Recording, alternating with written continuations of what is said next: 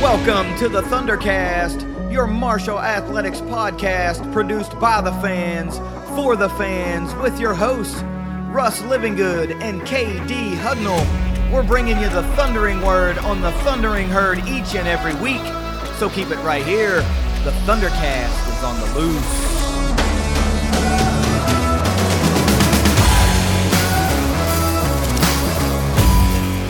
Downloading another episode of the Thundercast. You follow us on Twitter, Thundercast_pod, and head on over to the YouTube. Give the Thundercast channel a subscription so that you never miss any of the Thundercast YouTube exclusive content. Russ, we had a massively epic weekend in herd athletics. One could go so far as to say an all-time great weekend for the herd. A lot of our teams were at home, and a lot of our teams picked up huge victories, and we're going to talk about all of it because, man, what a weekend it was. I tried to consume as much herd athletics as I possibly could, and I think I achieved just that. So let's get into all of it, but before that, we got to get a quick word from our sponsors at 304carwreck.com. If you've been hurt in a wreck, visit 304carwreck.com on the web or on Facebook. Matt and Jason are experienced injury lawyers in Huntington who have helped many people, just like you, with claims throughout West Virginia, Ohio, and Kentucky. Car wrecks, truck wrecks, and injury claims aren't just something they do, it's what they do. Find them at 304carwreck.com. Look, I know we've got a big football game that we're going to talk about. We've got a huge soccer match that we're going to talk about. And some of that might be included in this, but hey, we've got to get going where we always get going, and that's with 5 things that every herd fan needs to know this week. Yeah, and with our 5 things every herd fan needs to know this week, as always, it's brought to you by Ignite Link, the Tri-State's premier IT management team. Starting off number 1, Morgan Zirkle will be the presenter at the NFCA Coaches Clinic in Chicago in January. Yep, I think that's pretty cool, man. She's I know she hasn't coached a game as a head coach yet, but it really feels like Morgan is this rising star in the softball world, even without having coached an official game for Marshall University. She's just got this reputation as an all-time great player. She's got a reputation as a really good pro player. She's got a reputation as a really good assistant coach, and she and her staff, I really, honestly, truly feel like are about to flip the softball world on their ear of what we're about to do in Huntington, West Virginia with an all-female staff, all under 30. And Morgan's right there at the head of that, man. This just feels like the lighting of the fuse, if you will, for the Morgan Zirkle rocket. Using my history with baseball, if you're good at fundamentals and you can teach the fundamentals as a player to another player, you can do that as a coach and things. These coaches clinics, it's human nature to you. It's like the back of your hand to you. You know, I can talk about all the different fielding things and things that I learned over the years with baseball. I'm sure she can do that as well. This is going to, the same as we talked about when Coach Smith Lyon did this out on the West Coast. This is going to open up some avenues for her to maybe for recruiting, for, different pipelines or something that she may not have right now. This is going to be a really good thing. And like you said, she's a rising star. This just puts a little more shine on Marshall and on her. Sure does, man. All right, number 2, we have Matthew Bell named Offensive Player of the Week. That was last Tuesday for the Sun Belt Conference. This Tuesday, Adam Almush. We've got 4 of the top, or the first 5 Offensive Players of the Week. Go figure, we're very good at soccer. But this is Matthew Bell's second and Almush's first. As a good friend of ours from yesteryear would say, well, you'll have that. When you're good at things, you'll have that. So it's no surprise that Matthew Bell notches another Sunbelt Offensive player of the week, and then Ayamash just matches that on coming off the heels of the lone goal scored in the match against UCF, the record-setting crowd, which we'll talk about. I don't want to give away too much of that, but Yeah. it's just not surprising. When you're that damn good at soccer, these individual accolades and weekly awards are just going to find their way to you. Yeah, we've got, like I said, 4 of the first 5, and we've had some of those players that were recipients or potential recipients haven't been playing here the last couple of games. So, just what else can this team get as far as accolades right now, this far into the season? Well, I was going to say right now and not much, but yeah, I mean, it seems like they've gone. I can't remember what week that we didn't win it, but it had to have been quite the offensive onslaught for whatever player that was not a Marshall player that won it that week. Yeah. Number 3, women's soccer has been honored by the Cabell County Board of Education. They went around to every single elementary school and given encouragement and other things for all the students. Well, this is going to be one of those things where I haven't been able to bust out the word in a couple of weeks, so we're going to be able to bust it out now. And this women's soccer team was absolutely a differentiator in the community, and that's something that we just never get tired of seeing, reading, and or talking about, because people need to know that. People need to know that, in spite of all the work that they do, practice, games, classroom, tutoring, traveling, all that stuff, you still go out and are impactful members in the community, and to go around and hit all of the schools in the area and just be there, be there. Nothing like that ever happened at my school when I was a kid, because if it did, I would absolutely 100% remember it. Having these collegiate athletes roll into my school as an elementary kid and talk to me, and I mean, dang, teachers and parents can talk to you till they're blue in the face, and a lot of times it won't register, but one athlete, one, cool kid, like at a high school or even, says it one time, and it's like the first time you've ever heard it, and it makes so much sense. So I'm really glad that they're out in the community doing this kind of stuff, because those words of encouragement might not seem like much in the moment, but they can make a huge difference in the mind of a child. Coinciding with that, and I know this because I have 2 in elementary school, they were giving out free, there's a code or something that you got to use, but you got free passes to go to a game.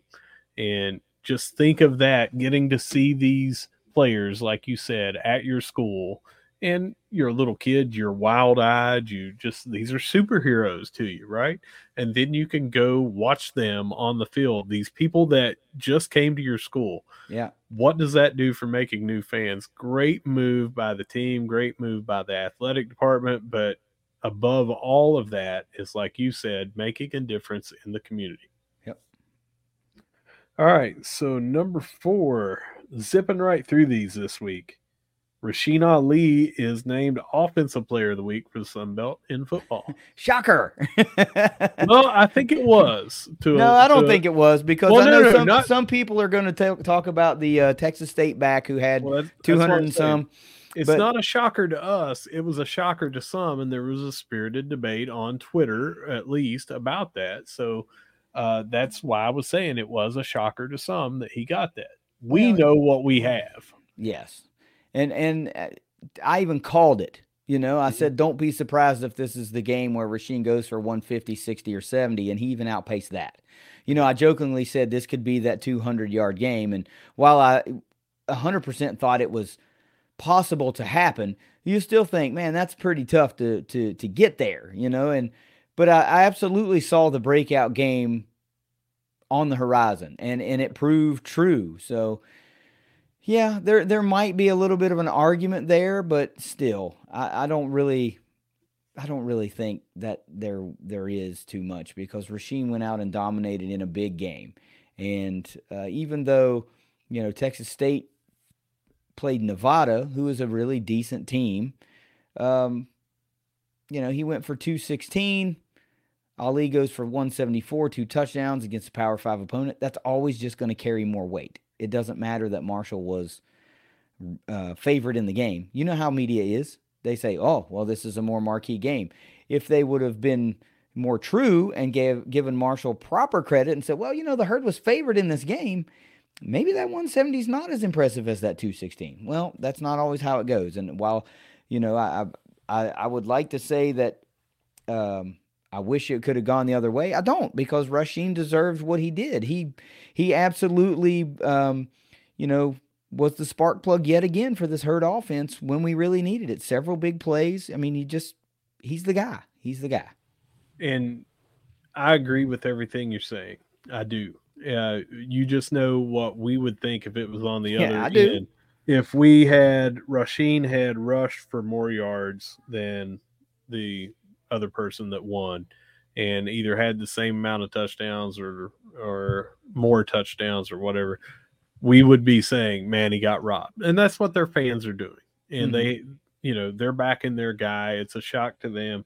We know what we have here. He should be probably the offensive player of the week every week. Yeah. He's an absolute machine, and he proved it against Virginia Tech. Yeah, I'm not saying that they don't have a right to be upset, because they should. I mean, if you guys don't know, it's Ishmael Mahdi from Texas State. He went for, let me find it real quick, 21 carries for 216 yards and 2 touchdowns, 10.3 yards per carry in a 35-24 win over Nevada. So they have a legitimate gripe, but it just didn't go their way. We've been on the short side of those anyway.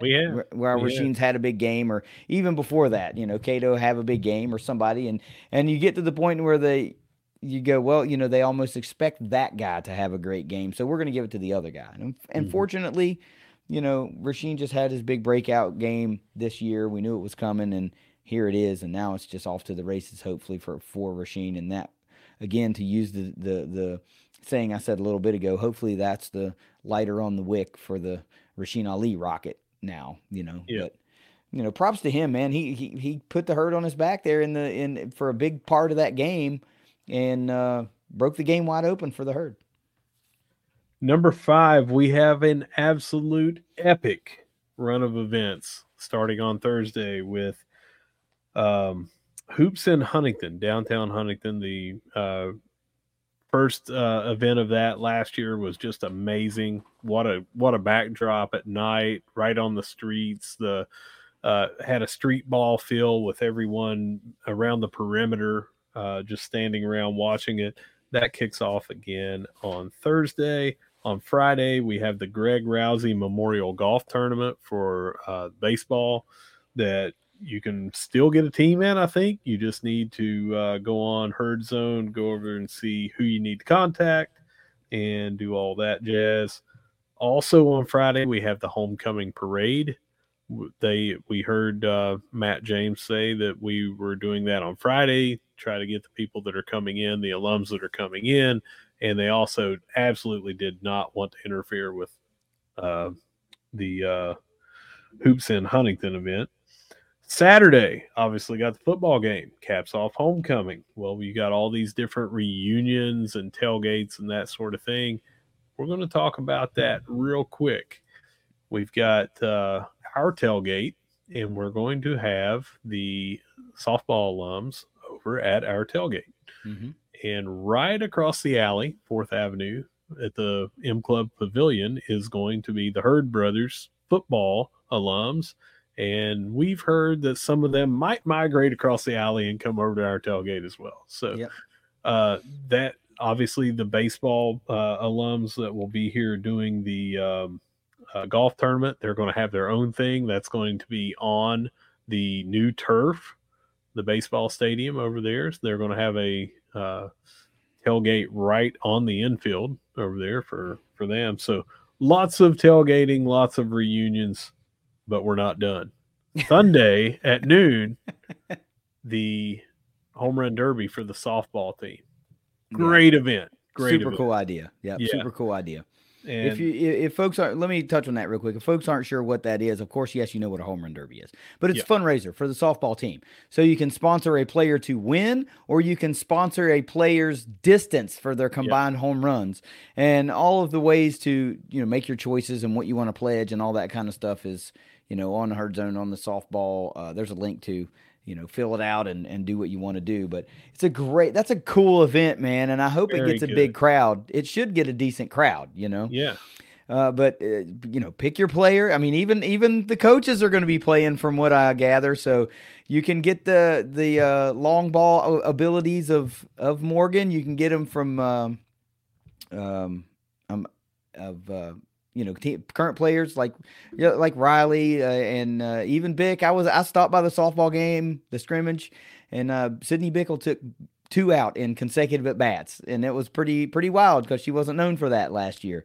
Yeah. So you're going to have a lot of ways to win. And there's no rule that says you can only pick one player. So hey, get out there and support the softball team and check out a pretty cool event.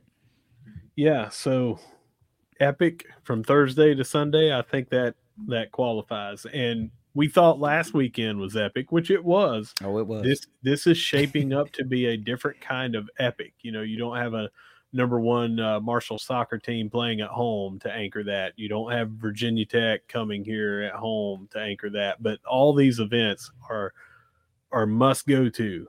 I can't imagine missing hoops in Huntington. It's Right, just yeah. going to. I really hope weather cooperates like it did last year, because that is just such an amazing event that we started last year, and I can't wait to see how we top it this year. I've also got to talk about that video that we filmed with Matt James and Jimmy Black Mm-hmm. of the Marshall University Foundation and the Alumni Association, respectively, because they talked a lot about the events of homecoming. And remember, Matt talked about bringing back the car smash. That's a Yep. thing again, and that was always really cool. When we were students. So go check that video out on our YouTube channel if you're curious about some of the events that might be going on through the Alumni Association for Homecoming Week, because they wanted to make a big push for that. And, the links to all of their websites and the University Foundation website and all that stuff is linked to that video, so that you have the ability to get involved with the Alumni Association, make donations if you want to, or just see their calendar of events, to augment your entire homecoming weekend. You can make it a true herd weekend, just like I did this past weekend being in Huntington, West Virginia. I went to as much sports as I could. I can't be back this weekend, but there is even more opportunity to get involved with more stuff other than just going to games this weekend. I think the herd's trying to kind of kill it in the homecoming week department, and it looks like, at least from a calendar standpoint, they're going to do it. Yeah, we've talked about how we've elevated just about everything, the digital side, the marketing side, the events side. This is just an extension of that. We've got a second annual event and a first time event. To my knowledge, this is the first time we've done a softball home run derby like this. But we're just killing it right now. I'm so glad that we're doing this show to get to cover this stuff and bring this to the people. But I'm glad to hear about it myself, so I know about all these things to go to. I can't wait to hopefully get out of church on Sunday, take the kids over, go to this home run derby. Hopefully the weather will allow for that. Yeah. But it's epic, man. Epic weekend. I know it's going to be so freaking cool. I wish that we had the capability to be at all of these places and go live. I know that's not doable, but man, how cool would that be to be able to broadcast from these events and maybe talk to some of the people that are there and taking part in some of these festivities. Of course, we're going to have Thundercast live at the tailgates, and so we'll be doing a live tailgate show. But broadcasting from Hoops in Huntington would be awesome. I mean, yeah, that would be so cool. I think that I can make everybody forget about Chris Berman at the, with the calls at the, that one's on the Buffalo at the Klein, that sort of thing. No, it's going to be a really great week. And for everybody that's going into Huntington, I should also mention that if you haven't been back in a long time, we also have another video on our YouTube channel on how to dominate your Marshall game day experience. So how do you get tickets, where you can stay, fan-friendly tailgates, all that kind of stuff, where to park. The face of Huntington looks a little bit different. Like some of the buildings that you might be expecting to see aren't there anymore. So if you haven't been back in a number of years, it might be a good idea to go over to our YouTube channel and watch that video. It's only about 35, 40 minutes. I mean, it's, you can watch it on your way to work or listen to it on your way to work one day or something like that so you can get the details and get yourself prepared for a great homecoming weekend. And hey, stop by the Sea Lot because you never know who's going to pop up at a Thundercast tailgate, man. I can't That's wait to right. talk about that here in a little bit. Yeah. What else All you got? right. That's it. That does it for the 5 things every Herd fan needs to know this week. As always, brought to you by Ignite Link. Man, what a great 5 things. And I can't wait to get into this weekend because, it got kicked off really on Friday. So I don't want to give too much. We're going to talk about that in Around the Herd, but it got kicked off on Friday for me personally and for a lot of Herd fans in attendance at the camp to watch the volleyball team. But the first marquee event was the noon kickoff football game against Virginia Tech. And we're going to talk about that right now. 24-17 victory for the Herd. Herd's undefeated, 3-0 right now, rocking and rolling, despite still, Russ, not having played a complete four-quarter game. It's kind of scary what this Herd team could be if they string together 60 unbelievably solid minutes of football. But look, when you look down those indicators, it's still a really good game by the Herd. Total yards goes to the Herd. Time of possession goes to the Herd. First downs go to the Herd. Third downs go to the Herd. The only thing the Herd don't win are turnovers, and it didn't matter. Total yards, 380 for the Herd, 343 for the Hokies. Time of possession, 32-14 for Marshall, 27-14 for Virginia Tech. First downs, 19-16 in favor of the Herd. Third down conversions, 5 of 14 for the Herd was good enough to win the day, and that's because the Hokies were a meager 2 of 13 on third down. Turnovers, 2 for the Herd, 1 for the Hokies. That is it as far as the indicators in this game going Texter's way. It was a sell-out crowd at Jones C. Edwards Stadium. Russ Living Good stripe the Joan. It looked gorgeous. 31,475 people, and let's stop right there because that drone footage was freaking cool as shit. I don't care if we got, quote, publicly reprimanded. Worth it. Absolutely worth it. Let's talk about that real quick before we move into the tailgate. What do you think about these initial kind of indicators, this Texter team coming into Huntington? I know we were both like positive about getting this win, but did that ever kind of feel like in question to you at all?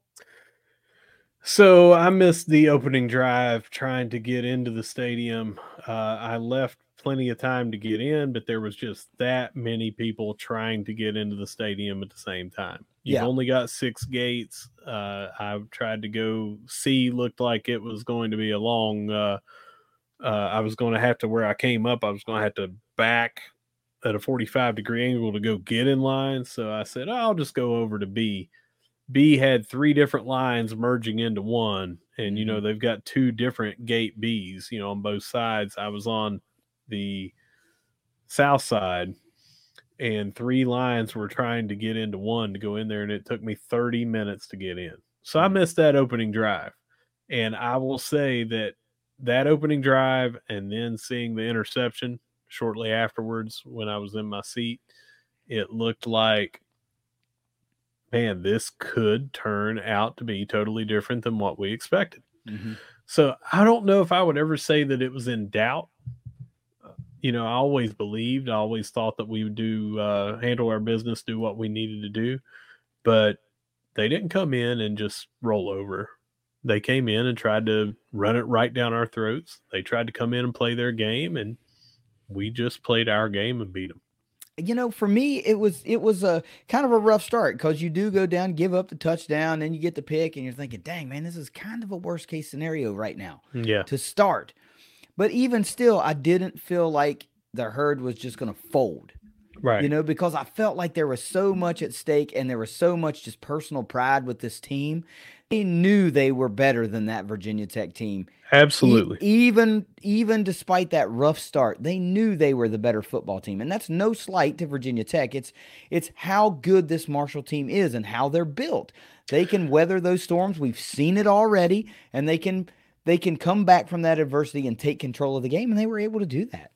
Look at the 3 games that we've played so far. We have been behind in all 3. We had to come back in 2 fourth quarters to win the first two, and then we had to come back against a P5. No matter what you want to say about them being down, we knew that we were the better favored team going into this. I think the matchup showed us being the better team. It's still a P5 built on all that money, all that recruiting that they're able to do, and we were down to them early. Mm-hmm. And we came back and dominated, and we're up big. So we've had 3 games right now that, like you said, we haven't put together 4 quarters consecutively for a solid game, but we have shown that we're not going to give up, and we are built to be able to score quickly. We're built to come back and dominate. We're built to have our defense just absolutely take over and shut down any attempts to score.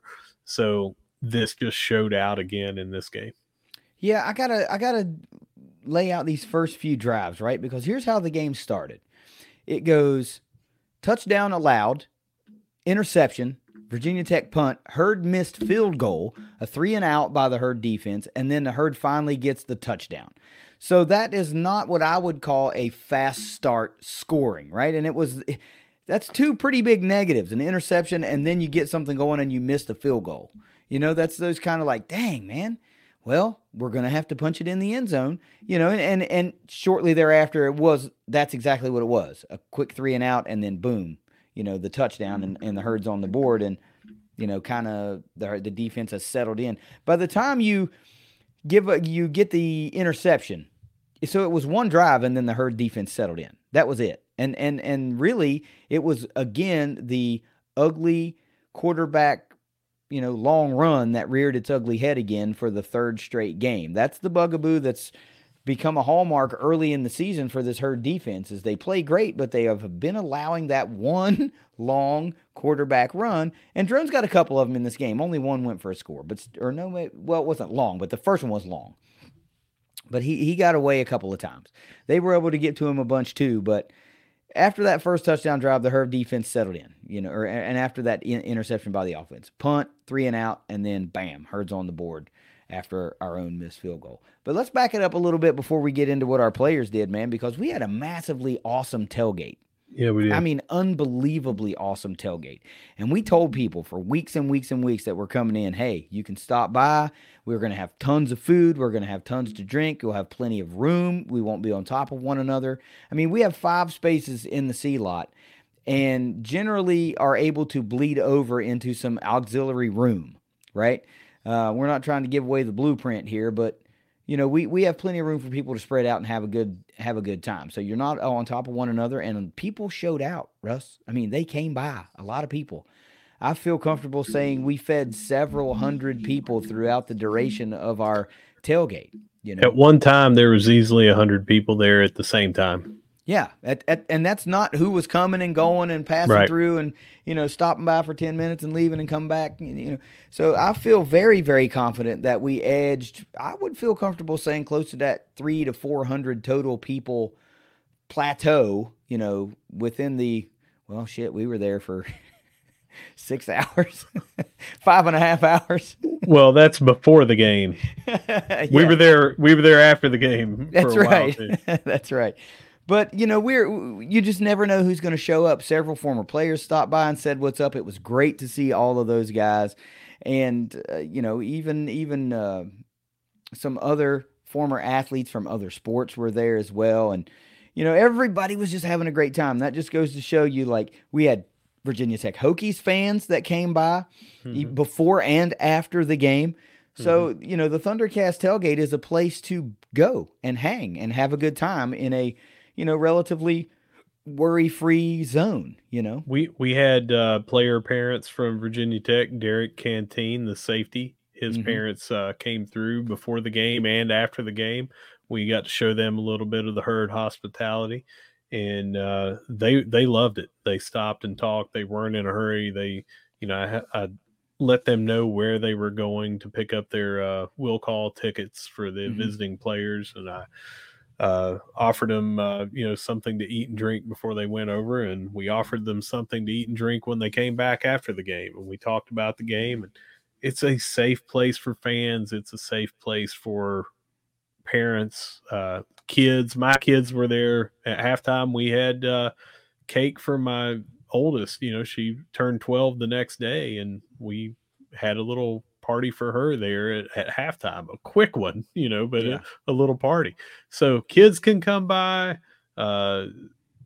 Adults can come by, parents can come by, whatever you want to do. We are the place to go for the tailgate. Yeah, and it's important to note that, because we want people to have such a good time, especially opposing fans, that they Yeah. want to come back to Huntington. That's what it's all about. And, I got to tell you this, Herd fans really showed out. They really did.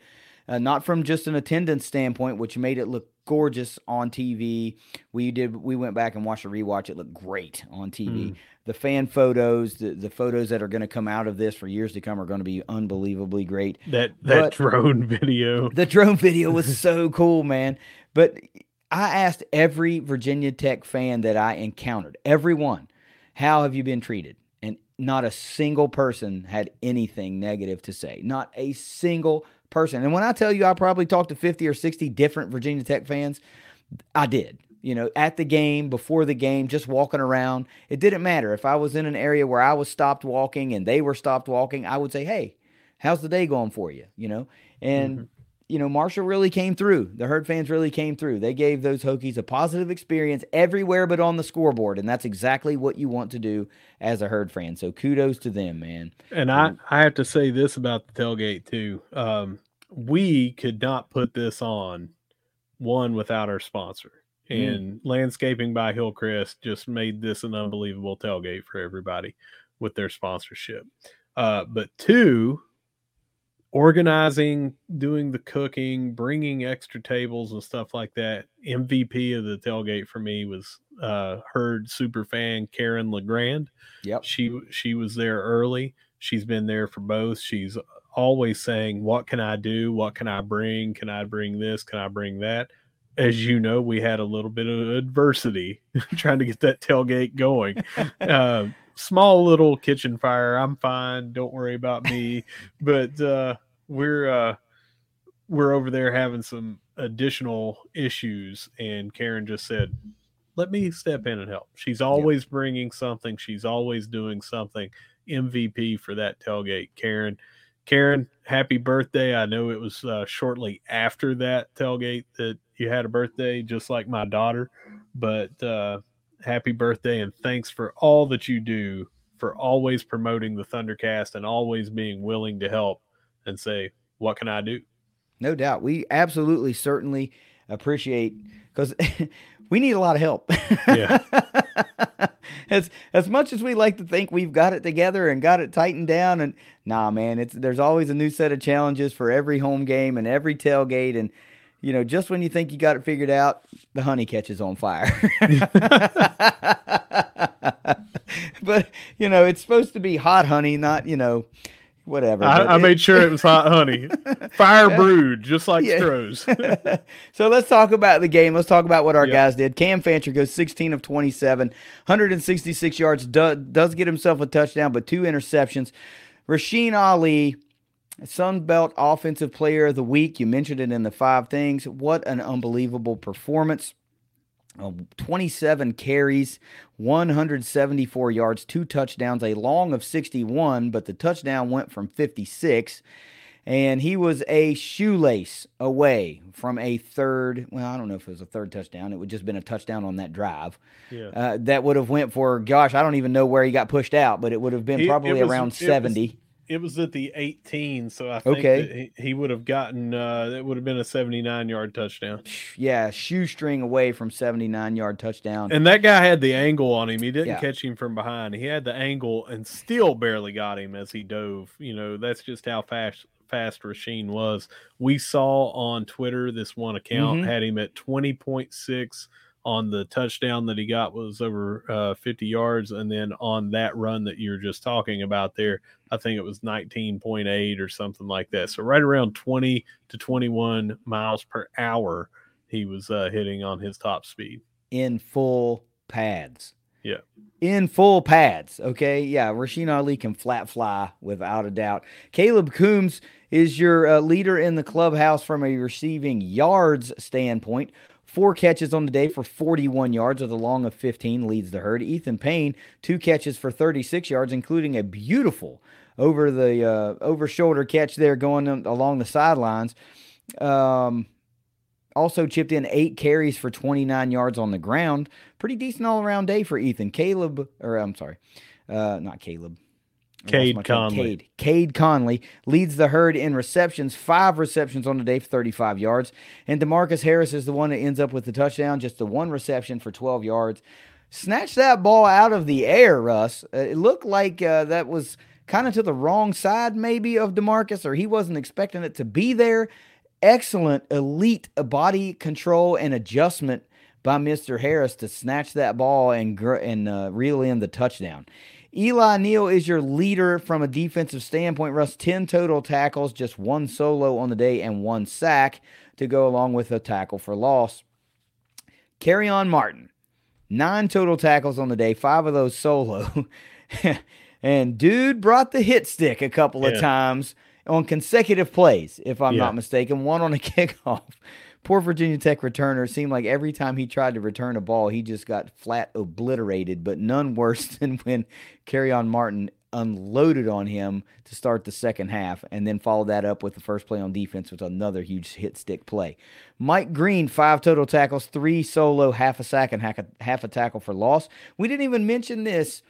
I've seen it a couple of times, but I didn't think to mention this earlier in the week when on Twitter, but I guess he and his brother are going to be matching up against one another in homecoming this week. I guess Mike's brother plays for Old Dominion, so nice little storyline for the Green brothers, going to go head-to-head against one another in this one. And then it gets a little busy there. 4 total tackles, all by Micah Abraham, Owen Porter, J.J. Roberts, A.G. McGee, and Sam Burton, all tally 4 tackles. OP puts on a half a sack and a forced fumble to go along with it, and Burton gets himself a full sack to keep the streak alive. I think it's important to say, too, that on Herd Zone, we give 2 sacks to Owen Porter, and ESPN only gives the 1. 1 was recorded as a tackle for loss on a QB keeper. So depends on how you look at that, on whether that was a sack or not. But he got in the backfield and took him down behind the line of scrimmage twice. Either way you want to look at it. Yeah, and you know what? I don't care if it's a designed run. I feel like if you tackle the quarterback behind the line, or if there is no quarterback and it's like a wildcat thing, it should be a sack. If the first guy to get the ball after the snap is tackled for a loss, it should count as a sack, right? Does that not seem like the way it should be, especially if it occurs in the tackle box? Yeah, because let's look at those Tim Tebow design jump passes or whatever. It looks like he's going to tuck it and run, and then he just jumps up. That's still viable. He can still do that. You know, if he gets away, if Porter misses, do you think he's going to try to run? No, he's going to try to throw it to somebody. You know, first thing he's going to do, see if he can throw it to somebody. So just one of those weird plays where one outlet sees it this way and our outlet sees it as a sack. So it is what it is. Impact plays total for the herd, 4 total sacks on the day, 6 total tackles for loss, 6 passes defended, including 2 huge passes defended by Josh Moten to basically seal the game for the herd. 1 forced fumble and 1 fumble recovery. Special teams wise, Reese Verhoff goes 1 of 2 on field goals, long of 21. He missed from 49. Looked like he had plenty of leg, just sailed it, pushed it. And 3 of 3 on extra points. Russ, nothing outstanding in the special teams game other than that, a scare by Mason Pierce fielding a punt, but heads up to double clutch that bad boy and take control of it, or that would have been disastrous. But other than that, it was nothing. Very ho-hum day for special teams. Well, we almost came away with one where we the kickoff. We kicked it short, and we ended up continuing to kick short for the rest of the game, but they just let it drop right between it. Hit one of them. But they looked at each other like, you getting it or you getting it? And it looked like we were going to come up with a heads-up play by them to recover. But so it could have been a drastically different game, could have been a drastically different special teams outlook with that. Surely could have been. And I'll tell you what, that's where team speed kills you because we actually had that first defender run past the ball and try to recover and get back to it, but it just didn't happen. But that would have changed the trajectory of that game without a doubt. Let's revisit our keys to victory if you can remember yours. I've got Uh, them written down this time, believe it or not. oh, the memory's not failing. He's just more prepared for this question this time. That's right. All right. So, what was your number one key to victory? Establish the run, and I'm going to give that a nice green check. Check. I said the same thing. I said they needed to harness the energy of the herd crowd and run like hell, and they did absolutely do that. Despite the opening drive touchdown followed by the interception, this crowd stayed engaged all game long, and they stayed loud when they needed to. Special shout out, real quick, to the herd student section for causing two massive false start penalties, one early and one late, especially that one on a 4th and 1 with under a minute to go to push that to a 4th and 6. Those guys deserved every bit of pizza that they're going to earn for getting those false start penalties. What was your number 2? Number 2 was pressure the quarterback, and that is a big green check. Yep, absolutely. 4 sacks on the day does the job. This herd seems to just give up a big run here and there by the quarterback. It looks like it's going to happen until it doesn't. Otherwise, no real damage done. I said Marshall needed to dominate the point of attack on the offensive line and defensive line, and I'm going to give that a yep. When your running back goes for 174 yards and you get 4 sacks on the day and hold their rushing game to, not I'm on because they didn't shut it down, but they didn't do any damage on the ground aside from that one touchdown run and maybe another one late by drones. But through the meat and potatoes of the game, didn't really happen. What was your third one? Create turnovers. I can't give that. We got one, but that's not a plural. And I was saying that we needed to get several in this game to just really, really change the field and change the drives and that sort of thing. So yeah, red X for me. That's fair. My third one was I said the herd needed to play 4 solid quarters, and I can't give that one a check mark. I can't give it a full-on big bold red X either. Yeah. Because really after that primary first drive, they settled in and played a lot better, but it was just not a solid 4 quarters. It took the offense a little while to get going. The back-to-back touchdown allowed and interception, that's enough to exit right there. And we didn't score in the 1st and 4th, and they did score in the 1st and 4th. So big X for me on that one. All right. What was your last? Last one was to do all gas, no brakes. Now I got to give us an X on that because I feel like at the end, not because of any kind of coaching decision, I felt like our execution. We had to start running because we weren't throwing efficiently, in my opinion. Now, did that also help run down the clock and everything? Yeah, but I don't think that we were intentionally trying to play scared or play not to lose. It's just some of the things, which we'll get into in just a minute, didn't go our way. One of them was a play that didn't even get to happen, and the other was execution on a couple other plays due to some overthrows and underthrows. Yeah, I agree with that. And I think like you get into this sort of, I don't want to call it conservative because they were just trying to run plays. They just weren't gaining yards. That's so right. if you convert one of those, right, and you eat another minute and a half off the clock during that time frame, then maybe that turns into a check mark, right? But it just didn't. Sure. My fourth key to victory was respect the mobility of drones. I think we did respect it, but we didn't do enough to shut it down. He didn't have a lot of big plays, but he had a couple. And he had a couple that accounted for some points. And so that's an X. Even though we did respect it, we didn't do enough to, fully neutralize it enough for my liking, But all in all, 2-2 for me. Looks like 2-2 for you. But it all adds up to a herd victory. It doesn't really matter. Let's go into some grades. What do you got for Cam in this big home game against Virginia Tech? I got a C-. I think that it was decently average because he hit some big throws, and then he had some overthrows and he had some underthrows, but the 2 picks definitely overshadow the one touchdown. So I got it as a C-. He was not on his game for throwing the ball the way he was. I don't think that it was anything from pressure. He just underthrew one to Kelly Lawson, the first pick of the game. That guy's 6'4", and he just did not seem there. He Yeah. seemed like he was off on his throws. Yeah, you're right, and you can't miss a guy that big. Now, Yeah. granted, if Lawson doesn't make the interception and that's a completed pass, it's probably going for a huge gain. Oh Huge gain. man, Coombs was wide open. And if you throw that, I don't think you could float it. The announcer said you've got to throw that over top of him. I think to be able to do that, the guy's 6'4" and had to jump for the interception.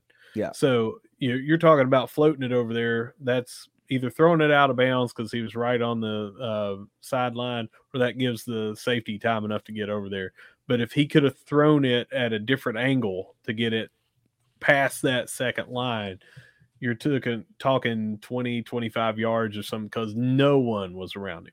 No Yeah, one. but look, shout out to Lawson for being where he was supposed to be That's and right. being a That's right. heads-up athletic play. And the 6'4" frame probably helped a little bit to make that an easier of a play for him. But you're right. The other one to me that sticks out was the sideline pass that went to Talik Keaton. That when we were doing the rewatch, I said, man, that ball's got to be you. Talik's got to run to that ball, right? Yeah. Because he's so damn fast. You just got to rear back and rip it and make Talik go run to that ball, because he probably will track it down. Yeah. So that one was a little ho-hum for me, but otherwise, solid C- day. I would really like to see Cam start consistently getting up into that B+ or better range.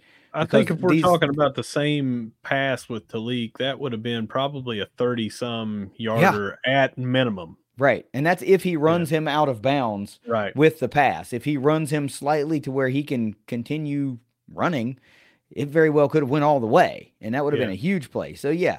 But you're right. It's the average, and now we're starting to get into some Sunbelt games. We got homecoming coming up, Old Dominion's on the horizon. Yeah, we got to go down to Raleigh and play NC State too before it's full-on SBC play. But we got to get Cam to notch up into that B+ consistently range now. We're enough into the season to where you just need to be there, and he's not doing anything to make us lose games. Yeah. But we saw him get better week after week after week last season, and now we need to see him do that again right now. That's all. Mm-hmm. Offensively as a whole, what do you got for this Herd team? 24 points. I feel like they left points off the board. So great rushing day, not a great passing day. What do you got? I've got a B, and I think that the points that they left on the table, but also the 2 interceptions, they just could have done a little bit more. I got to give them a B. Yeah, it's fair. Outside of Rasheen Ali, who really shined, we didn't have a wide receiver that had a stellar day. 5 catches leads the way. That's not bad, but we don't have anybody get even close to 100 yards. The quarterback only has 166, so you can't expect anybody's going to have a blowout day. But it just left a little to be desired. Defensively, what do you got for the Herd? A-. And I feel like if they could have corralled the quarterback just a little bit. Now, we're talking about a guy that's 235 pounds barreling down, and as I told you, it looked like every time he fell forward for 7 yards. Right. He was a downhill runner when he got it. Some of them were designed for that. But if we corral him, A-. A+. So I'm giving us an A-. I think despite the victory, right, it's going to have to be just a little bit lower for me. I think I'm pushing that B+ range, because this defense allows 6.1 yards per rush to Virginia Tech, who coming into this game could not run the damn football. Yeah. And we talked about that, and we thought, man, this could be really ugly for them if they can't move the ball and Drones is forced to pass, and we're able to run the ball. And then they came in and were able to do just that. They were able to come in and run the football on the Herd. 184 yards allowed.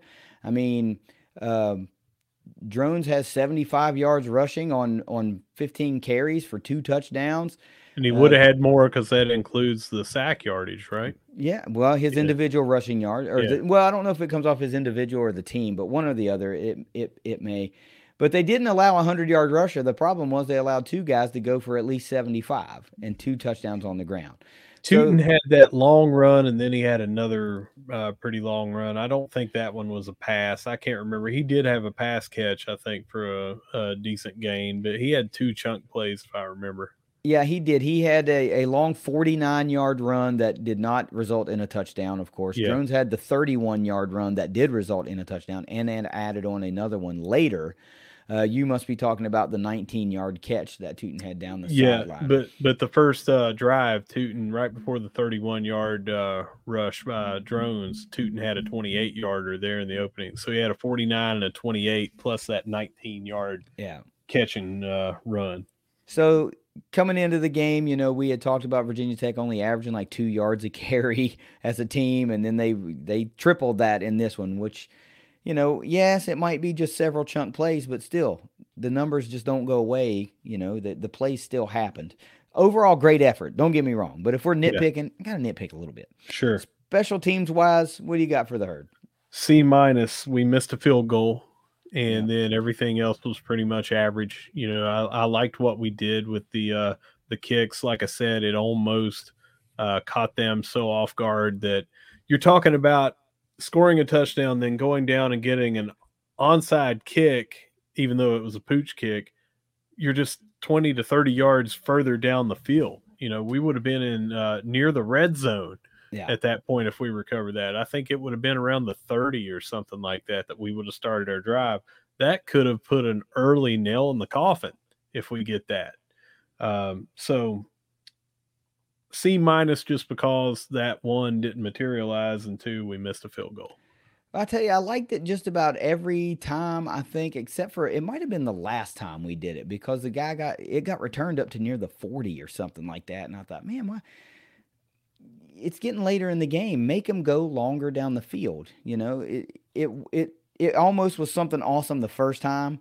And it's not going to happen again. The guys aren't going to look at each other again and go, is it yours or mine? Or somebody's going to field that ball. So, But most of them were fair caught except right, for that yes. last one. That last Except for one that last one. late in the game was like, damn, now they're really, got an opportunity to do something here. But you're right. Other than that, it was okay. A little bit of a scare on the punt I mentioned from Pierce. And then after that, it was Keaton back there fielding the punt. So a quick switch and, making that one right for the Herd.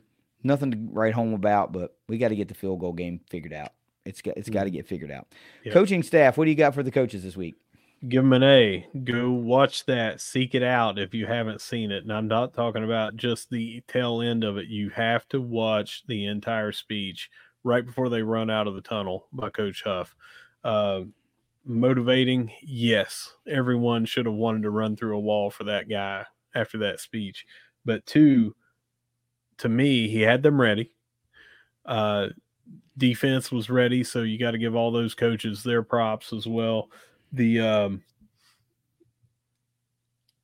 P5 coming into our house, no one seemed to fear that. That's coaching, getting them ready for that, making them believe in themselves and all that. And I felt like we called a pretty good offensive game. One thing that stands out to me, the announcers highlighted this, but I thought this during the game, was we were probably going to see another double pass. The pass that went to Talik Keaton when they were in the double stack on the left and right, there was a false start that negated that play. It didn't even get to go, but at that point, Virginia Tech had seen what was coming. But Rasheen Ali was streaking down the middle and then was probably, like you and I talked, going to go to the right sideline, which was on Talik Keaton's side. And you probably could have thrown it up like a punt and he would have caught it because no one was going to be around him. Yeah. So you're talking about some coaching here that was probably going to go for the throat, pulling out a big time play, when no one was expecting it. And I just have to give them overall an A. Yeah, I think it was a really great game plan overall, and Coach Huff has garnered some props this week, being named some, coach of the week by some, online personalities and entities, and Coach Seymour got some props. It was the same thing as like repping the Sun Belt, the Sun Belt Coach of the Week type stuff, and from some online entities. But man, I tweeted this, I think, on the heels of the Seymour accolade. It's not just him, man. Ralph Street had his guys ready to roll. Hmm. Shannon Morrison had his guys ready to roll. Travis Jackson had his guys ready to roll. Dude, that whole defense was just ready to roll. Shout out to Telly Lockett from what he's been doing with Rasheen Ali for years. You can tell that those guys work so well together. It's almost unfair at times. When Rasheen's on, I don't know how many in the country are better than him. And he was on. He was on in that game, despite being bottled up here and there, despite the shoestring tackles early on that just seemed to elude that big run early for him. He had a good time. He had a good game. He had a really good game. I forgot one other aspect of this coaching. We came into this 2-0, and we had moved offensive linemen around to get to this 2-0, and we had a lot of tackles for loss in those first two games, and we saw another shuffle of Mm-hmm. moving Trent Holler back to guard, moving Osborne back to center, moving Tucker back to guard, and then putting in Lloyd Willis in there as the right tackle. And we saw a drastic drop off in the tackles for yards. We saw more 2 and 3 yard gains instead of 2 and 3 yard losses, to where Rasheen didn't have to hit a 61 yarder or something like that to get going. He was getting 5 and 7. Mm-hmm. Just looked like a totally different run blocking unit with the way that they changed everything up. Yeah. Don't know if that's how it's going to be from here on out. We don't know what they're going to do. But I do have to say that was a good coaching decision because it obviously played out well on the field. Yeah, it looks like a fluid situation along the Herd offensive line right now. We don't know where everybody needs to be. I think they're still trying to figure it out. But ultimately, it's still a 3-0 undefeated team. So this team is good enough to try to figure it out on the fly and still win football games. And yeah, it helps that you've got a really great running back to help you do that too. But just an overall stellar game plan. Big win for the guys. Happy for Huff and his staff. Happy for those players. I know they wanted that one back. We've owed Virginia Tech one for a number of years. These guys have absolutely nothing to do with that. They weren't on those rosters 10 years ago or whatever. We just let them slip away, and these guys were able to give the Herd their first victory over the Hokies since 1940, I think they Yeah. said. So that's pretty Yep. freaking cool. Okay, here's where it gets really great, Russ. What about the fans this week? What's the grade for the Herd fan base against Virginia Tech? I do not have enough pluses to Right? give the A plus plus plus plus plus. I just run out of them. So A plus infinity is what we're going for here. The stripes look great. The We Are Marshall was loud as can be. I do have to say, and I mentioned this to you while we were watching the rewatch. If I'm sitting there, standing there, as it were, screaming "We Are," and I look around and there are some people that aren't, think of every single person in there saying "We Are" and Marshall at the same time, instead of just saying, well, it's loud enough, I won't get involved. No, man, Mm, do your part. Do your mm-hmm. part. I Yep. don't care if you're 8 or 80.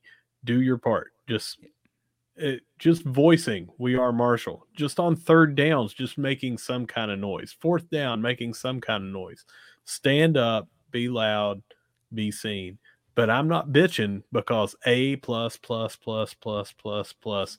We packed that place out. We were loud, and it was a difference. You could tell that it made a difference to the team, and we got a couple of false starts. Yep, that's right, man. The students, like I said earlier, they really, really brought forth a top tier effort this week.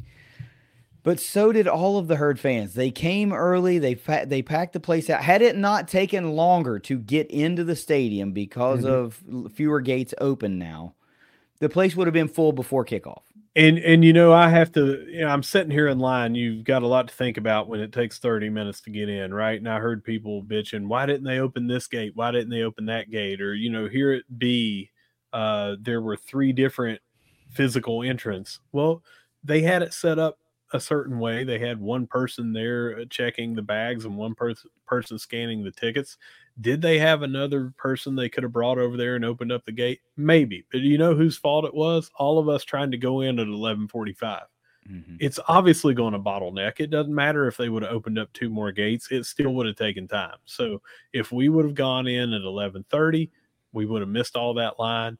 And I know for a fact my father-in-law came and sat next to me, and he got into the game about a minute later than me, and he was about 20 minutes behind me trying to get into the line. So it was just that 10-minute window, 15-minute window when it was hard to get in. Yeah, And I, we got in a little earlier. I yeah, was in my seat probably 12 minutes before kickoff. But I know, this tells me a couple things. A, it shouldn't take Virginia Tech coming to town for Herd fans to show up and show out like that, because now you're capable of doing it. that's You right. know, and you know how awesome it looks when you do it. You That's know right. how great it sounds when you do it. And these guys were energized and jacked up to come out of that tunnel and see that striped stadium, hear that crowd. You could tell that it kept them on another level. You can tell. And when I talked to Owen several months ago, he said, "Man, there's nothing better than running out of that tunnel to a packed Jones C. Edwards Stadium. Nothing Yeah. better." Yeah. So I know for a fact that it has an impact on those guys, and Yep. for a fact it has an impact on how they play. So there's That's no right. reason to do it. It doesn't matter who else is on the schedule. Old Dominion on the schedule, show up, right? Who else is on the schedule this year? Georgia State, Georgia Southern on the schedule, show up. Arkansas State, show up, right? James Madison, James Thursday Madison night game. on a Thursday, show up, right? Because you need that home field advantage. It makes a difference to those guys. It makes a difference to your own experience. The more people that are there. The last, One more thing about coaching. Sorry. okay, I think that final false start was also a design. You know how you have, if you've yeah, got the sure, ball, you have a let's draw them off sides play. Let's try to do the fake clap. Let's try to get them to jump so we can get a first down. We came out of that timeout, and the entire line looked like synchronized swimming. Just one motion moved. Everyone moved one space to the right, and that was enough to make their right tackle jump. And they went from 4th and 1 to 4th and 6, and that drastically changed that final play that they had. So I got to give that to the coaches too. They dialed up the correct play at the correct time to try to do that. I think it was 100% a work for them to do. sure was, man. That was like a perfect storm thing. You had the students going crazy. You had the Yeah, crowd really loud. You had the defensive line shift in unison, and it was all enough to make the one offensive lineman jump early, and that really thwarted the game right there for the Hokies. yeah. They were driving, and we needed something, and we got it with under a minute to go. That's a big time play right there. That is a big time play. Last thing I've got to say about fans, Russ, is I had some family come down from Virginia, and it's their first Herd game, and I sat with them. They were at our tailgate, and sometime during the game, I just ask, just in general conversation. I'm like, "Well, how is it?" And they're like, "Man, this is really cool. This is a really cool place. This is an awesome town to come watch a football game. It's a great little stadium to come check out. Because they go to Tech games every now and again. And I was talking to Devin. He's like, "Man, this is what we like to do. We like to travel around and go to games. We like to." And they were ripping off all the stadiums that they'd been to in recent history. And they travel and they see some games all over the place. And they were like, "Man, Marshall's really cool. I would definitely come back here again." So the hospitality was on point, the environment was on point, the team was on point, and everything just added up to everybody that was in green and white anyway, having a really great time. And I would like to think that outside of the 3 hours, 3.5 hours maybe that the game was being played, those people that were clad in Virginia Tech colors also had a really great time. So A+ all the way around, not just Herd fans, but also Hokie fans. I had Mhm. positive interactions with all of them and really great conversations before, during, and even after the game when they were disappointed they had just lost to the Herd. It's the way a football game ought to be, man. Yep. It's the way it ought to be. Overall, what do you got for this game experience? A+. I mean, getting a first win in 83 years. We don't play them every year. We've played them sporadically over those 83 years, but that 2013 game was still sticking in the craw a little bit, and got that monkey off our back. And nationally, people look at it and it's like, they beat Virginia Tech. They don't say they beat Virginia Tech that seemed to be down this year. Yeah. They say the Herd beat Virginia Tech. Instant respect for us. So great tailgate, great time, great atmosphere, great weather, except for what you can still see the remnants of a Oh, massive sunburn. yeah. Yeah. I got the sunglasses outline going on big and bold. My arms literally caught fire the next day because they were so burnt, but hey, I, worth it. I just wish they made something, some type of screen for the sun that you I could put know. on yourself. I It also would. wish I was responsible enough to buy said screen made for the sun and apply said screen made for the sun instead of going, it'll be all right. The weather said 73. 73 my ass. I burnt to a crisp out there.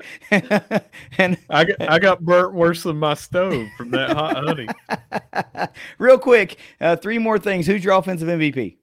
Got to be Rasheen Ali, man. Got to be. Got to be. Who's the defensive guy for you this week? Tough. Because you look at what On Martin did. He really stepped up in this game. But you look at Owen Porter forced a fumble that we recovered and changed that drive. Had 1-2 sacks, half a sack to 2 sacks, whichever Yeah. way you want to look at it. Sam Burton had another big game. Eli Neal had a big game. Micah Abraham absolutely shut everybody down, and he had that huge hit on Gosnell. Looked like a miniature Larry McLeod hit there, a textbook tackle. So it is so hard to pick. So I'm just going to go with Owen Porter, just because he seems to be the heart and soul of that defense. And he seems to be, when he comes up and he's beating the chest and he comes up and he does the 6-shooter and he does all that, I just got to give it to him because I feel like he's the captain of that defense by default. Mm-hmm. And I feel like they feed off that energy that he brings. So Owen Porter. Cannot argue with it. I don't think there's anybody on this entire roster that Huntingtonians identify with more than the Huntington kid, right? Than Owen Porter. So excellent pick. Special teams, who you got this week? I'm gonna go with On Martin with that hit. I mean, had to get it in there somehow. I mean, what else? I mean, there wasn't anything that really stood out. No. So punting was not bad, but there wasn't anything that there was like a 78-yarder or anything like that. We missed a kick. We didn't have anything major in the return game. So I'm going to go with that hit stick maneuver on number 19, who totally didn't see it coming, but he sure did the second time when he did a fair catch from the couple times. Well, every time he tried to return one, he didn't see it coming, and that one just really drove it home. It's like, man. A special shout out though to John McConnell for that around the the wrangling tackle. Around the neck takedown of said number 19 for Virginia Tech. It was brought back from a holding penalty. I think it was number 19 that he was. No, number 19 was the guy that did the hold. I don't know. It was awesome. Number 19 held, and I can't remember number 11 or whatever number it was on the returner, but same guy, and he got blasted. So every time I see something like that happen, this is a We Are Marshall moment, right? Because I think about Matthew McConaughey's character, Jack Lingle, of course, going, the kid goes, I'm a kicker. He goes, yes, but after you kick the football, you're a football player. So that's what he does. Remember in the movie, the kicker makes a big hit, and he's like, that's what I think of. And that McConnell did that gave me a live We Are Marshall moment. So shout out to him. That was pretty awesome. He certainly was a football player on that play. Next up, the Herd welcomes the Old Dominion Monarchs to town this weekend for homecoming. And in our preview episode, we were fortunate enough to sit down with our buddies at the ODU Monarchists. They're very much like we are. They're a podcast and a group of fans that do a lot of really good things in the Old Dominion fandom world. So I'm really excited about having those guys on the show and helping us get a little insight that maybe we otherwise wouldn't know about regarding Old Dominion as we head into homecoming. So later this week, we'll have that put out. But for right now, Russ, around the herd we go. Yeah, let's go around the herd, and let's start with softball, we picked up a commit from the 2024 class, outfielder Diamond Leslie. Yep. You got any info on her you want to pass along? I mean, Alpharetta, Georgia, I saw that she's a perennial 500 hitter over, Hmm. I listed the stats from her senior year, but if you go to her Max Preps profile, you can see that she's a perennial 500 hitter, really good fielder as well. So this looks to be like a very solid all-around addition for the future of Herd softball. Really excited about having Diamond on our diamond. That's going to be really great. So, softball is just kind of off and running. It never really has slowed down since the coaching change. And after the waves settled down from those, the portal outs and the all that kind of stuff, and Morgan to the helm and the coaching staff solidified, it really hasn't stopped. There's been a lot of positivity, a lot of recruiting news, a lot of really good stuff coming out with softball. And since we're talking softball, I stopped by after the women's soccer game on Sunday. I was driving down Third Avenue and I thought, hey, are they playing softball over there? And I stopped in a lot. They surely were. It was like a scrimmage game against Davis and Elkins. And I stopped in and watched for about an hour and a half. And I'm telling you, this I was delightfully surprised. Looks like the bats, the long ball herd might be a thing again this year, Russ. We saw that a couple of years ago, and we deviated from it a little bit. Even though Ottomo was having a great year last year, Grace was having a great year, power hitting a little bit, and Cam's back, and Riley's back, but there were some long balls hit, and it was nice to watch. So we don't know exactly what this herd softball team will be, but I bet you they hit a lot of long balls again, and that's something we all can get behind. Staying with softball, fall ball continues. They've got a game on Friday, so anyone in the area can go over and watch that. They will have that alumni tailgate with us on Saturday. You'll see a lot of familiar faces over there if you have followed softball for any amount of time. And then on Sunday, that home run derby that we talked about earlier. So Yep. a lot of stuff for softball this weekend.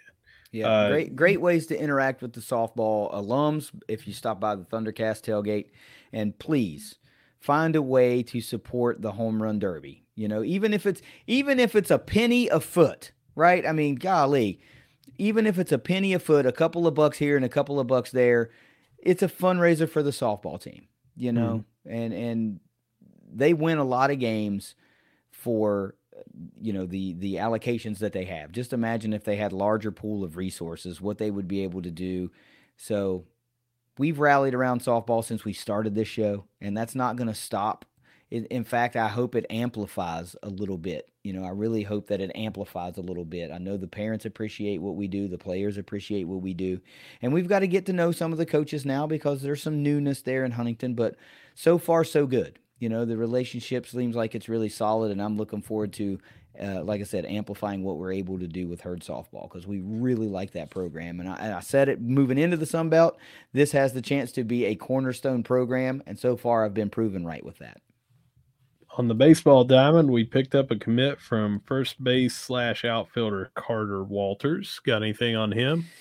Yeah, it took me a while to find his profile because I kept searching and I was getting somebody else. So there's another Carter Walters out there, but I nicely asked our Carter to link me to his profile so that I could get some info on him. But solid player, he's gonna be a nice addition to providing some offensive firepower. There wasn't a lot on this profiles that I could find as far as like multi-year stats, but trending in the direction that I think he's going to be a player. It might take a couple of years. Got to find your way onto the diamond to acclimate to the college game. We talk about that a lot with Herd football, and this is no different. So, class of 2025 player, still a young guy. So, a lot of development to go, a lot of growing to do still at that age. But I like the numbers as we move, as we're moving through this year, and as he gets around to being a part of the Herd, could really be a pop for the lineup, and we need some more pop in the lineup. We mentioned the golf tourney already, the Greg Rousey Memorial. That'll be at Guyan on Friday. Also, the turf is down. Obviously, we talked about that a little bit last week, but it looks beautiful. And to top it off, they got that nice new Jack Cook Field paint there in the foul territory. I had said I hoped it was behind home plate. It's off to the side. I think on the third base side, maybe it's Probably first. on the home side, I would Yeah. say, on the third Well, base I side. couldn't tell where it was there, but you would think it would be on the home side. Um, but just nice to see. And you said it best when that went down, and you said on Twitter, for that "it'll never happen" crowd, you can see it here. It's here. Mhm. Take a breath. It's Yeah, finally here. And to take that a step further, the guys were out there taking balls on the field today. that's right. You Yep. know, so some real history made today. It's been a weekend of herd history, and it's bled over into Tuesday, right? Because this is the first practice balls taken in the first ground balls fielded on Jack Cook Field by Marshall Thundering Herd players. Guys, it's a reality, and it's so Yeah, freaking we're cool. 6 months away from where they said it would be finished, and we're taking grounders on the turf that's already down. So Yeah. I know there's a lot of work to go, but we're going to have a field, guys. We're this is real. It's We going to have be a there. field. Yeah. Ain't no more gonna. We have one. All right. So over in volleyball, they lost on Thursday to Old Dominion 3-1, but came back and swept them on Friday 3-0.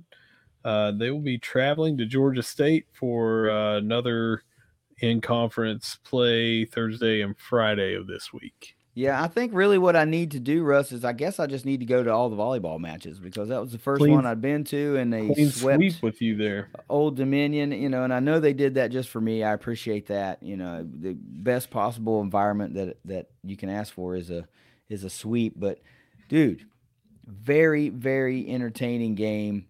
We got some players, man. I can't sit here and tell you I know a lot about volleyball, but I knew what I was watching, Mhm. and we had several players just absolutely dominating the match.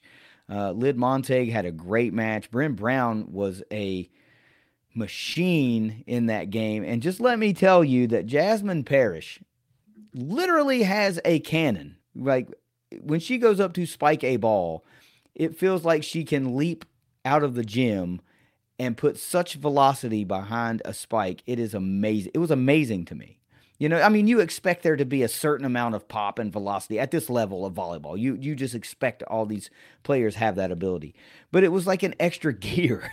It was like an extra bang, an extra pop. It was awesome, man. I just found myself sitting up in the bleachers of the camera and just like captivated by what I was watching. It was so cool, man. So I had to put that out there. It was really entertaining. I implore all Herd fans to at least please go watch one volleyball match. We give tickets away to all the home matches. So if you're like, you know what, I'll go check it out. Please do. It is very, very cool. It was very entertaining. I'm glad I went. I am very glad I went. What'd you think about that Terraflex floor? It's It really looks nice, isn't sweet. it? Yeah, It it looks super sweet. It changes the whole face of the cam. I know the girls love it. They've talked to us before about that, and um, it does. It looks like a volleyball venue. Yeah, I mean, it always is going to look like the cam because it's the cam, and there's basketball stuff all over the place. But when you're looking down at the floor, it looks like a dedicated volleyball venue. It looks so super cool. It was just an awesome experience. So glad I went. Tennis had Thunder in the Mountains, and that was not just against WVU. Marshall and WVU are both there, but Radford and a couple other schools were there. They had some. I don't want to go over the results of all three days, but just for example, we won 6 of 7 singles matches on the final day. Hmm. We won 12 doubles and singles matches combined on the first game or first day of matches. So really good start to the season that kicked us off, and we now have 3 different things coming up that this week already. The ITF $15,000 Hilton Head is going on down in Hilton Head, South Carolina, September 25th, Monday through this coming Sunday, October the 1st, coinciding with Cary, North Carolina's ITA All American. That is this coming Saturday through next Sunday. And then we have Monday through Sunday of next week the ITF $25,000 Reading in Redding, California. All three things kind of overlapping each other. We'll have players at all three. Yeah, this is going to be an exciting tennis season, I think, for the herd. We got a lot of our high performers returning from a year ago. Players like Emma Vanderhayden and Johanna Strom, of course. Aisling McGreen is back, I believe. Reiki Gellar is back. Dorotea Joksovich is back. I mean, we had a lot of high performers last year, and this team is poised to make some noise in the Sun Belt again. I'm excited for tennis, man. I really am. You know, I can't again pretend to be like a super duper fan, but I love it when our programs are doing well. And tennis did really well last year. And based on the Thunder in the Mountains, they came out of the gates rolling. Lots of matches won over the 3-day event. So I am really excited about tennis for the herd this year. That day one, Hurion and Vanderhayden went undefeated 3-0 on the day. It just seems like you get some of these players that they're great as singles and everything, but they might not be as good on doubles. But then sometimes you just match up two people that just play well together as a team, and they seem to do that. Yeah.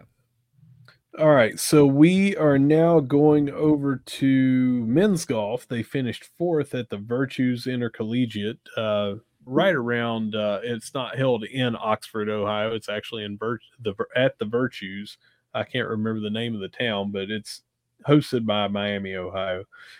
Ryan Bilby was one shot off of the lead at 8 under par. So great job. I know Tyler Jones and blanking on the other guy, but they led us on the final day and everything. Bilby actually was in the lead at a certain point and ended up finishing second. They go ahead. I thought he finished tied for fourth, one stroke off the lead. Maybe I just read that wrong. I was thinking maybe somebody won and maybe three guys might have been off the.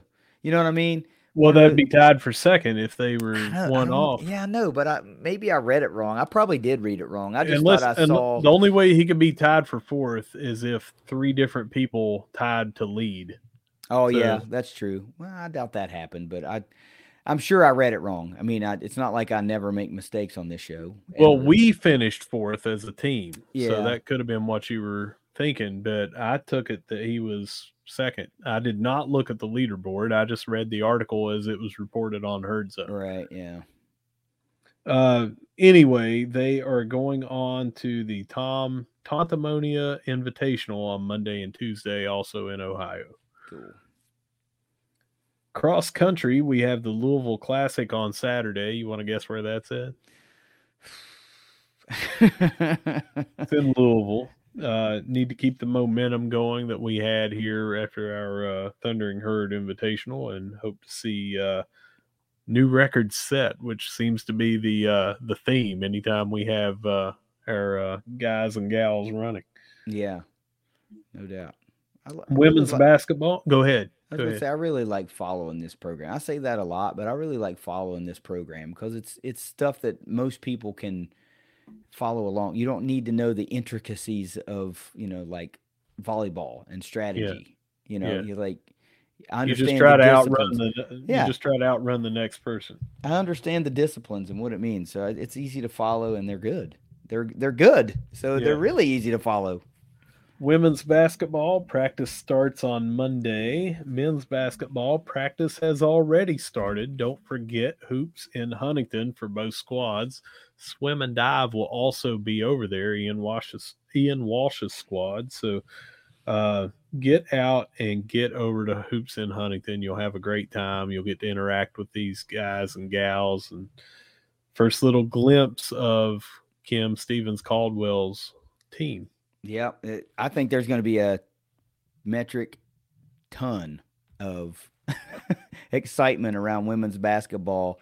And it may not be early because I feel like some people won't be quick to be like excited for some reason. Like But by the time you're a month in or something, I think people will be like, "Dang, Conference man, play. I'm on this. I'm behind this. This is going to be cool."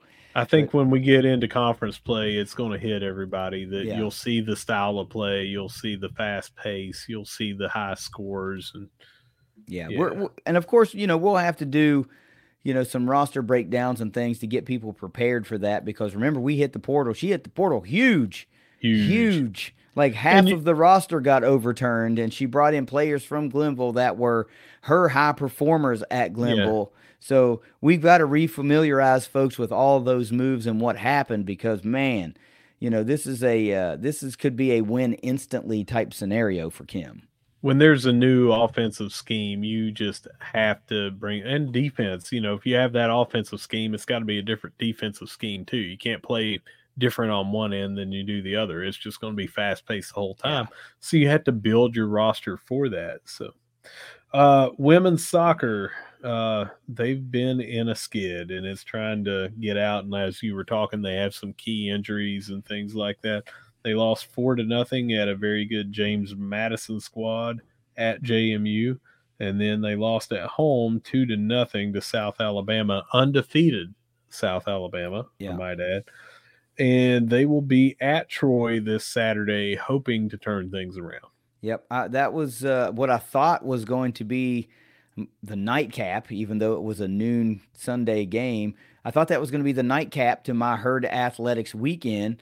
I went to the game against South Alabama, and South Alabama's really good. I mean, they were Mm-hmm. smothering. It's like they controlled the pace of the match the entire way. And it was tough, man, because I noticed some key injuries to some very key players, and I'm not going to put that out there because I haven't seen it out there. If you go to a match, if you're following the program, you'll know.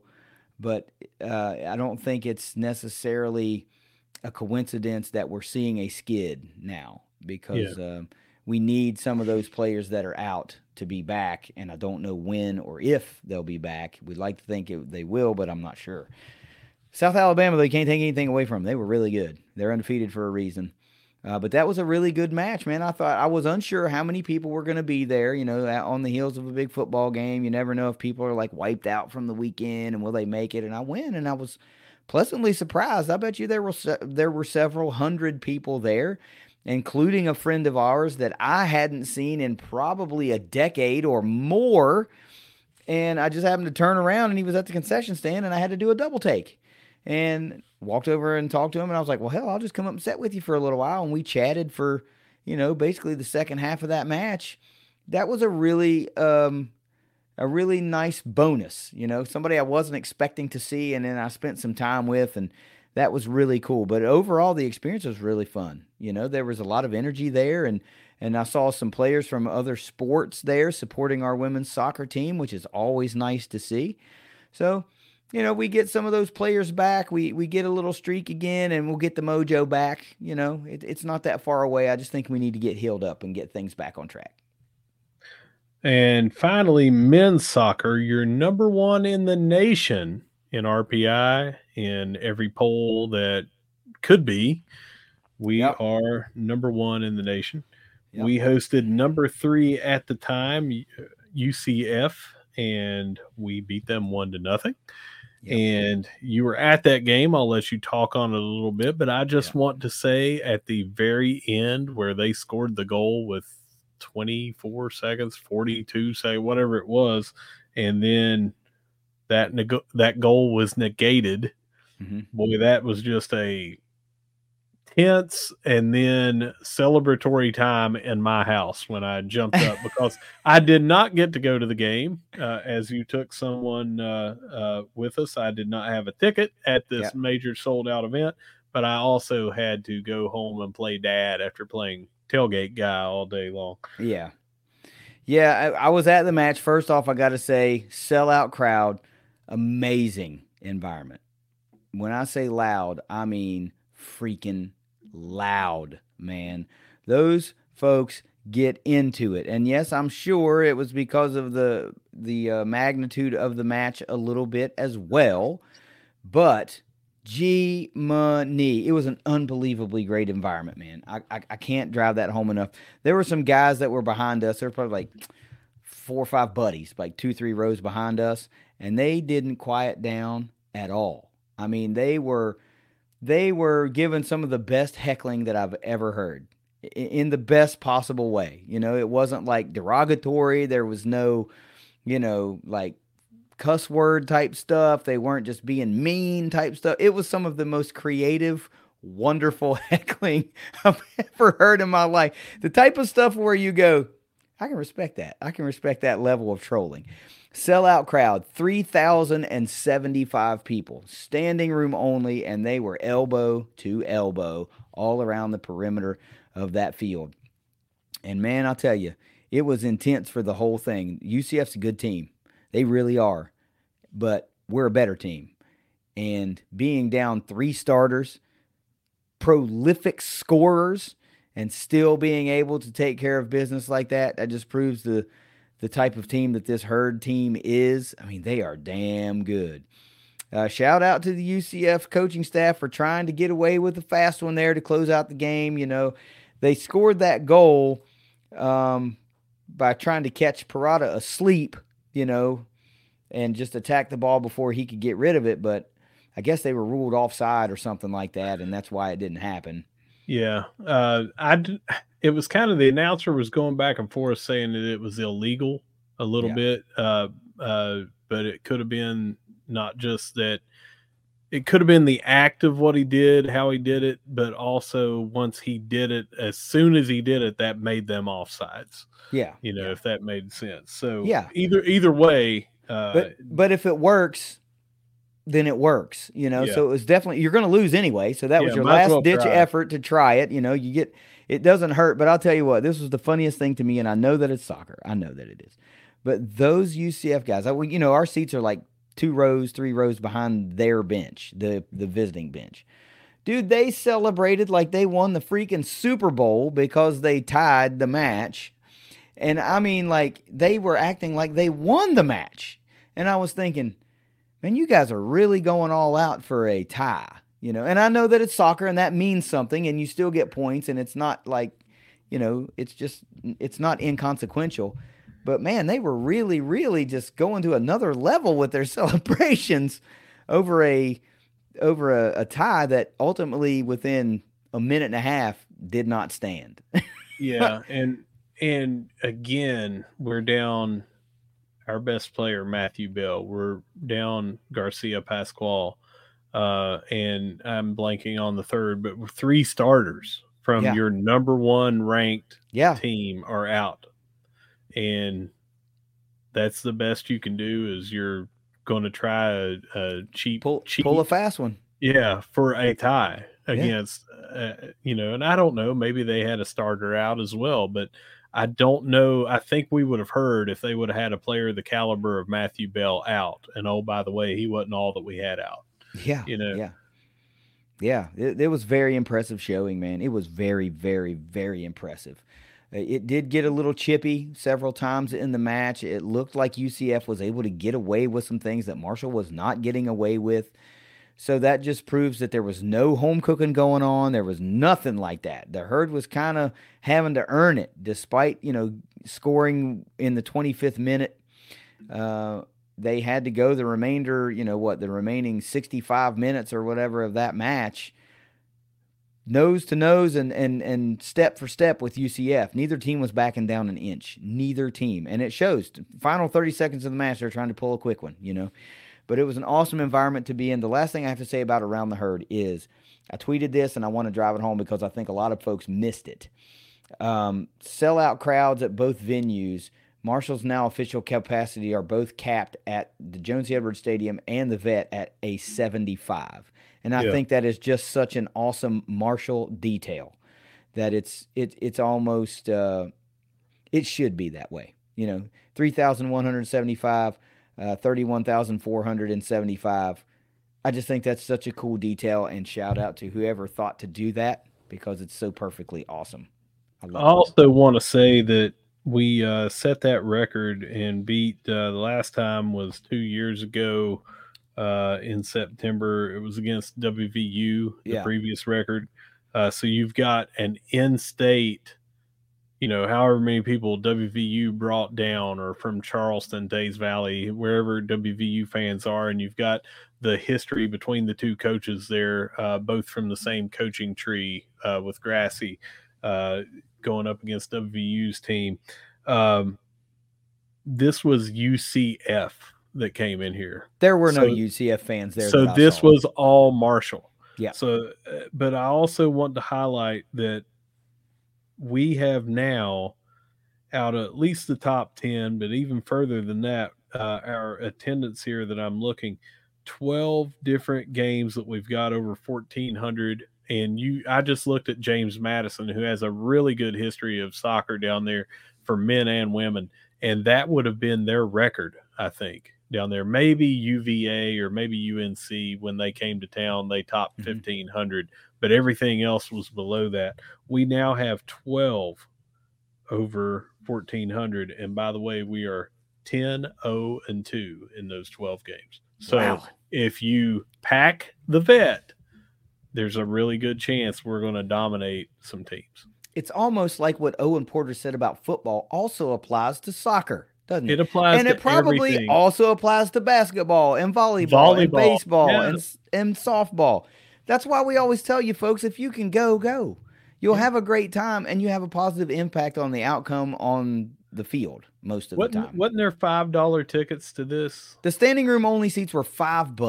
$5. And a lot of people like going and standing anyway. I've seen it there when it wasn't a capacity crowd, and they like to stand and talk to other people, and they're just down at the fence and everything. So it's cheap to go to some of these matches and cheap to go into some of these events. So we just need to do a better job as fans. Hell, I'm including myself in that. I'm not standing up here preaching at anybody.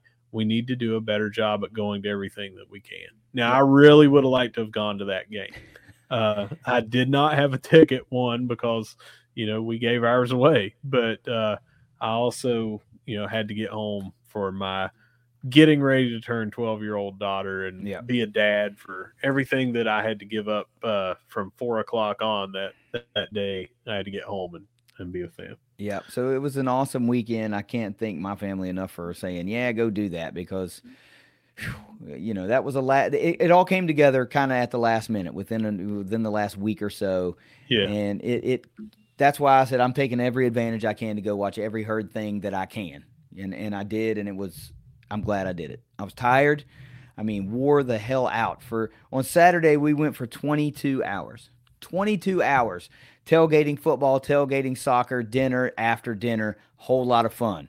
Very little sleep. Can't do it again, but I can do it once. I might not be good for another year to do something like that, but the adrenaline was running all weekend long. I was running on coffee and adrenaline, I think. But hey, it was a great weekend. Let's just repeat it this weekend, especially on the gridiron. Let's get us a big homecoming win. Keep it scooting right along, moving the Herd undefeated to 4-0 if we can. We just looking to go 1-0 this week, just like Huff says. Russ, if you got nothing else, take us out of here. Last thing I'm going to say is we have, because of our scheduling this week and everything, we recorded this. Right after this is going to be the preview. Yeah, with a already recorded, but it will be right after this show. You'll see us wearing the same duds because we recorded it back to back, but also got 2 articles coming out on Thundercast.online that are already written, ready to publish. We're going to have a lot of content for you this week. So if you're in town, please stop by the tailgate and say hello. And if you're not, please tell everybody else to do so. But wherever you see us, if you see us at the Joan, whether you see us at the Cam, whether you see us at Hoops in Huntington, wherever you see us, we're going to be saying, go Herd. Go Herd. It's the Thundercast. We'll see you later.